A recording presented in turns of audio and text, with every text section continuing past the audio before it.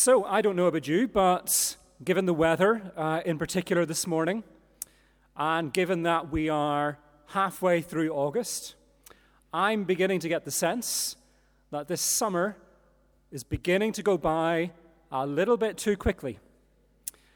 And for any young people here, I don't want to frighten you, but the school uniforms are in the shop windows, and in 2 and a bit weeks' time, you're all going back to school. And as I look around, I can see half the parents in the room are thinking, that's awful that our summer is over. And the other half are thinking, bring it on, so that I can get my life back. And what of the poor teachers? What of the poor teachers? The 7-week holiday coming to an end. But it'll be half-term before you know it, so do not worry. We are coming to the end of a season, and we're coming to the end of a church season as well. These last few months, when our rector has been on sabbatical, have been a time for us as a church family to grow together, to strengthen each other, to lift each other, to encourage each other. And it has been a time of challenge, but also a time of blessing. And so this morning, as we look forward to what I believe is going to be a new season in our church life, a new season characterized, yes, by a sense of mission, but also by the unknown, because we don't know what God has in store for us in the future. This morning, I thought we would turn to this psalm, Psalm 130.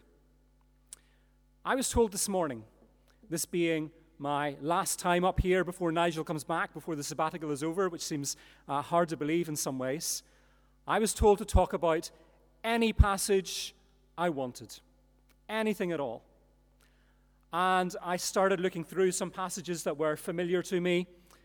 I started looking through some passages that I thought might be good for us to think about this morning, but nothing really was jumping out at me.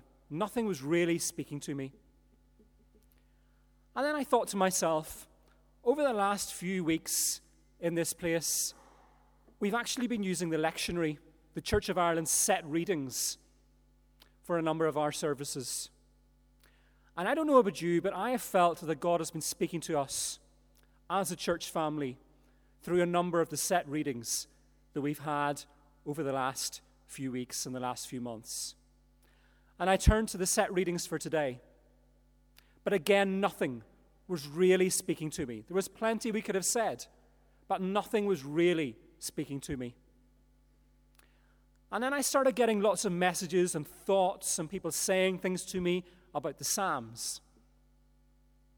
And I turned in the lectionary to the Psalm for today, Psalm 130. And something inside me just said that Psalm 130 was God's message to us today. And that was confirmed in a number of ways since then. And it might seem a bit odd because we don't often have the Psalms as our text for the sermon. But this Psalm 130, I think, is a really important psalm. And I think there's a really significant message in it for us as a people, precisely as we come out of one season of church life and look forward to another one. I've no idea, as you sit here today, what the last week has been like for you. You might just have had the best week of your life, for all that I know. Or you could have had a really tough week. It might have been one of those weeks where you thought to yourself this morning, I can't even be bothered being here today. Or maybe you've had a really tough month. Or maybe you're sitting here this morning and actually you can't remember the last time that things were pretty good in your life. Well, if that is you this morning, I hope that today's word gives you hope. Because today's psalm starts in verse 1 with the psalmist in the depths of despair. And it ends only 7 verses later with a sense of hope and of joy and of thanksgiving. That's how quickly God can turn things around in anyone's life. So Psalm 130, as Colin was saying earlier, is called one of those psalms of ascent. And as Colin rightly said, it's called a psalm of ascent because these were the psalms that the Jewish pilgrims would have sung as they made their way up to Jerusalem, which was on Mount Zion. And as the pilgrims ascended the hills, they would have sung psalms like these, the psalms of ascent. But I think we can start to think about this psalm as being a psalm of ascent for another reason as well. And that's because while these psalms begin with the writer in a place of despair, as they progress, the writer looks to God's grace, and he then begins to ascend from the place of despair to the place of hope. Now, we don't know this morning who the writer of Psalm 130 is, but that doesn't really matter because that's not the point. The point is that what's described in Psalm 130 speaks to the spiritual condition of every single one of us in this room today. The psalmist begins then in this really low place. Verse 1, out of the depths I cry to you, Lord. Out of the depths I cry to you. This is no gentle plea for help. This is a desperate cry for help. This is someone we're dealing with this morning who's got themselves into a really bad place. This is someone who has sunk to what feels like their lowest point. The psalmist is in the depths of despair. And very often in the Psalms, when the psalmist is in the depths of despair, he uses water imagery to try and communicate to the reader that sense of what it feels like to be in that place. For example, in Psalm 18 we read, "He reached down from heaven and rescued me. He drew me out of deep waters." And in Psalm 69 we read, "Save me, O God, for the waters have come up to my neck. I sink in the miry depths, where there is no foothold. I have come into the deep waters. The floods engulf me." I don't know if anybody here has ever felt like that. I suspect we all have at times in life. That feeling you get when you are up to your neck in life's troubles. That you seem to be drowning. Trouble comes upon trouble comes upon trouble. It never seems to end. You're overwhelmed. You're panicking about how you get out of this situation, and yet the waters keep rising.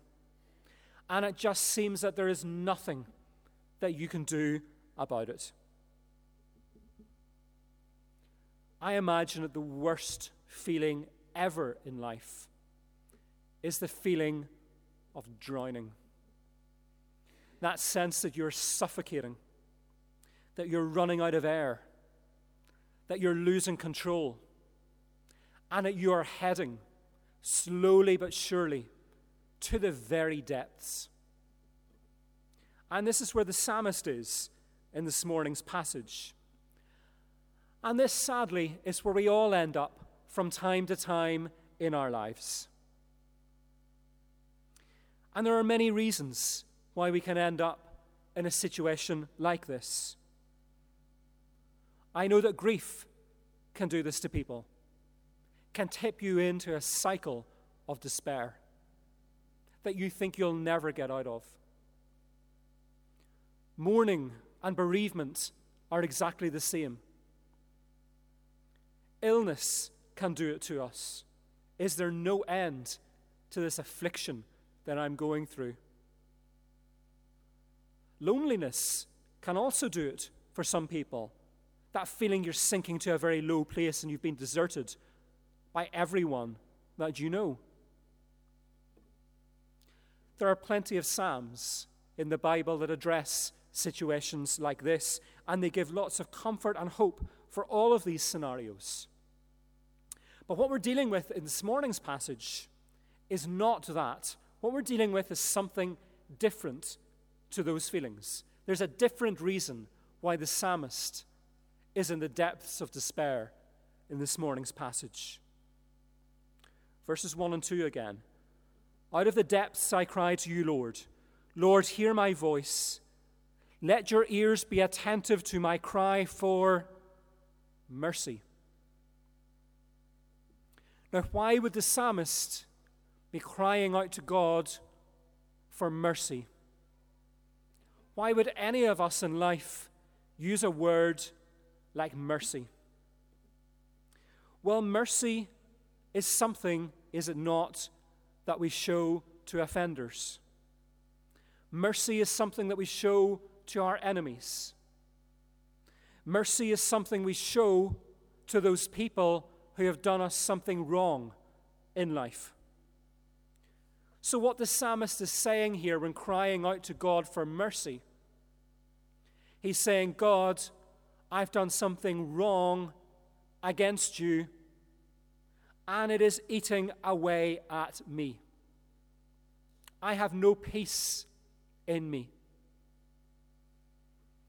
The Bible has a name for this feeling, and it's not drowning. The name for this feeling is sin.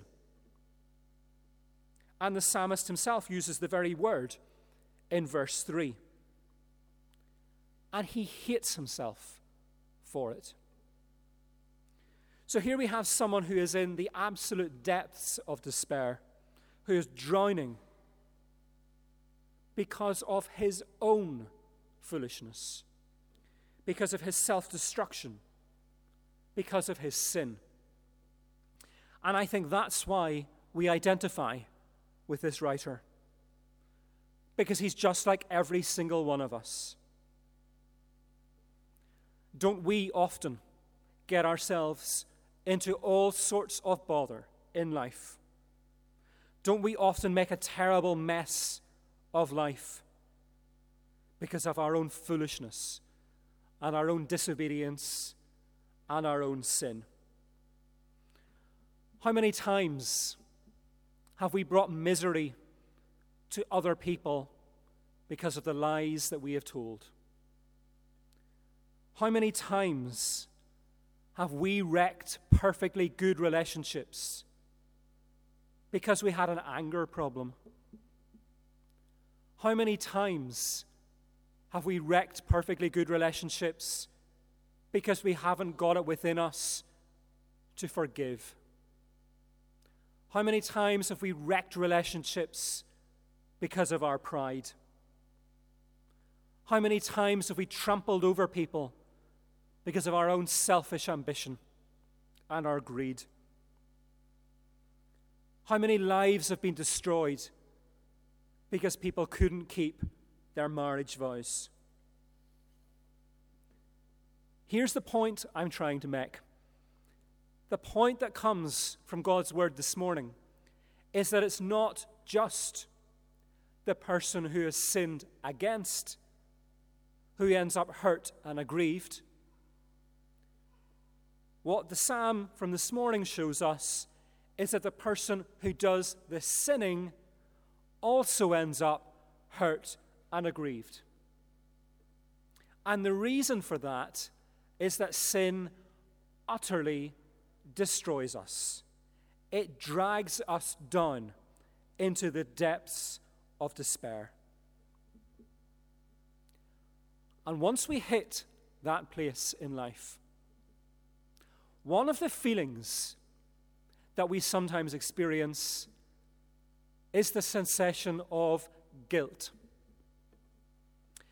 Guilt is that feeling we get when we have done something wrong, or when we have not done what we should have done. Whenever we, as people of God, sin, God's Spirit inside us is aggrieved. And sometimes God's Spirit will prompt feelings of guilt, but not in a bad way. Because guilt in itself is not a bad thing. Guilt, indeed, can be used as the trigger to get us to turn from our bad ways. That thing that highlights in our life the area where we have committed a wrongdoing. But there is something else that sometimes comes over us when we sin and when we end up in that really bad place of despair. And this thing that comes over us is different to guilt. And this thing that comes over us is never sent to us by God. And this thing that sometimes comes over us when we end up in this situation is shame. Shame is entirely different to guilt. Shame is the most painful, self-destructive feeling any human being can ever experience. Because shame is not that feeling that you've done something wrong. Shame is that feeling that you are a bad person, that you are irredeemable, that there's no hope for you, that you can't possibly turn from your ways, because this is the nature of the person that you are. Shame is crippling for that reason. Shame was the feeling that Adam and Eve experienced in the Garden of Eden. And it's very significant that they experienced that feeling after giving in to the serpent's temptations rather than following God's commands.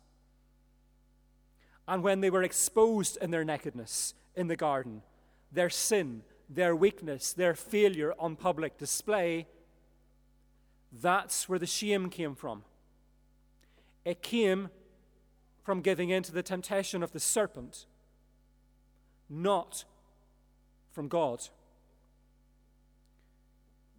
Shame comes from the evil one, who preys on broken people living in a broken world.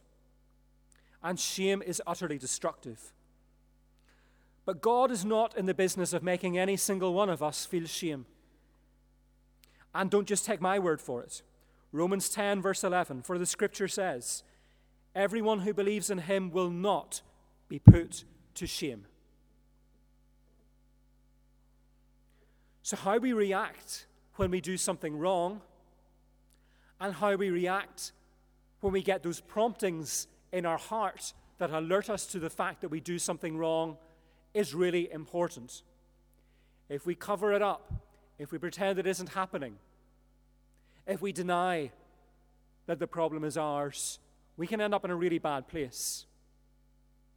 But if, like the psalmist, A, we recognize our fault, and B, we cry out to God for mercy, then everything turns around. And how do we know that everything turns around? Well, because in verse 4 of this morning's passage, just after the psalmist has cried out to God, verse 4 reads, "But with you there is forgiveness." This is the turning point in the psalm. And the turning point is announced in the very important, one of the shortest words in the English language, but one of the most important words in the English language, the word but. Contrast, change. Everything is turning from this point on. And Psalm 130 completely changes in tone after this point, because the psalmist has understood God's forgiveness and has understood God's grace. But with you there is forgiveness, he says, verse 4, so that we can with reverence serve you. What's interesting here is that the knowledge of forgiveness is followed by action. It's followed by a desire to serve on the psalmist's part. He doesn't go back to his old ways. He reveres God. He expresses his deepest honor and deference to God because he knows that he hasn't done anything to earn God's forgiveness. God's forgiveness is freely given in spite of the fact that he has done so many things wrong. The psalmist has understood God's grace. And this in turn leads him to desire to serve God and to pursue holiness and to continually, as it says in verses 5 and 6, wait on the Lord. Now there's a challenge in there for us as well this morning. One, do we understand? Do we really appreciate what it means to be forgiven for our sins? And if and when we do, what are we going to do about it? How are we going to serve? In what way are we going to express reverence? I believe, as I said at the start this morning, that as we come to the end of what I think has been a very important season in our church life, and as we look forward now to a new season in our church life, I believe that we are being reminded this morning of something fundamentally important. Because we cannot serve God wholeheartedly with reverence until we've understood the truth of the message from Psalm 130. If you're someone who is here this morning and you're feeling guilty about something in your past that you have confessed to God and asked for his mercy over, then please know that that thing has gone. Verse 3. If you, Lord, kept a record of sins, Lord, who could stand? Well, it's a rhetorical question, because the answer is, if God kept a record of sins, none of us could stand. But with you, Lord, verse 4, there is forgiveness, so that we can with reverence serve you. If you're here today and you can't help but think that maybe there's something in your past that God hasn't forgiven you for, because in your mind it's too big, it's too awful, it's too shameful. If you are someone who has fallen for the enemy's trick of telling you that you are an utter failure because you have caved into some sin and you will never be good enough in God's eyes, then hear what God is saying to you this morning. When we admit our wrongdoings and when we turn away from them, God is merciful and forgiving. God says, I will be merciful toward their iniquities, and I will remember their sins no more. Hebrews 8, verse 12. 1 John 1:19, if we confess our sins, he is faithful and just and will forgive us our sins and purify us from all unrighteousness. In other words, there is nothing that we have done that is beyond God's forgiveness. Look at how the psalmist concludes in verses 7 and 8. Israel, put your hope in the Lord, for with the Lord is unfailing love, and with him is full redemption. He himself will redeem Israel from all their sins. Did you hear that? There is full redemption. And he will redeem Israel, the body collective, from all their sins. Not some, not those ones that our mind we think maybe weren't as bad as some of the other ones. All sins. If you have turned from sin and put your hope in God, you are forgiven. Not partially, but completely.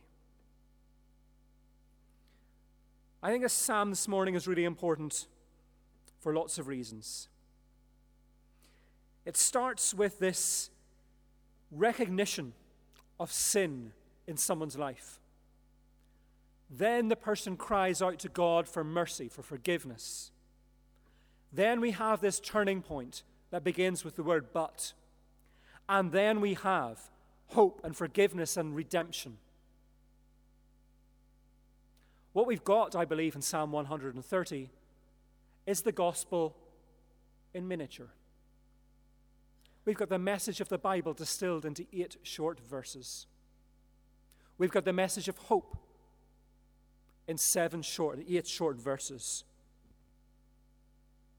And the whole thing points forward to Jesus and the cross, when he took our sins for us, all of our sins, upon himself and paid the price for them. Remember his final words? It is finished.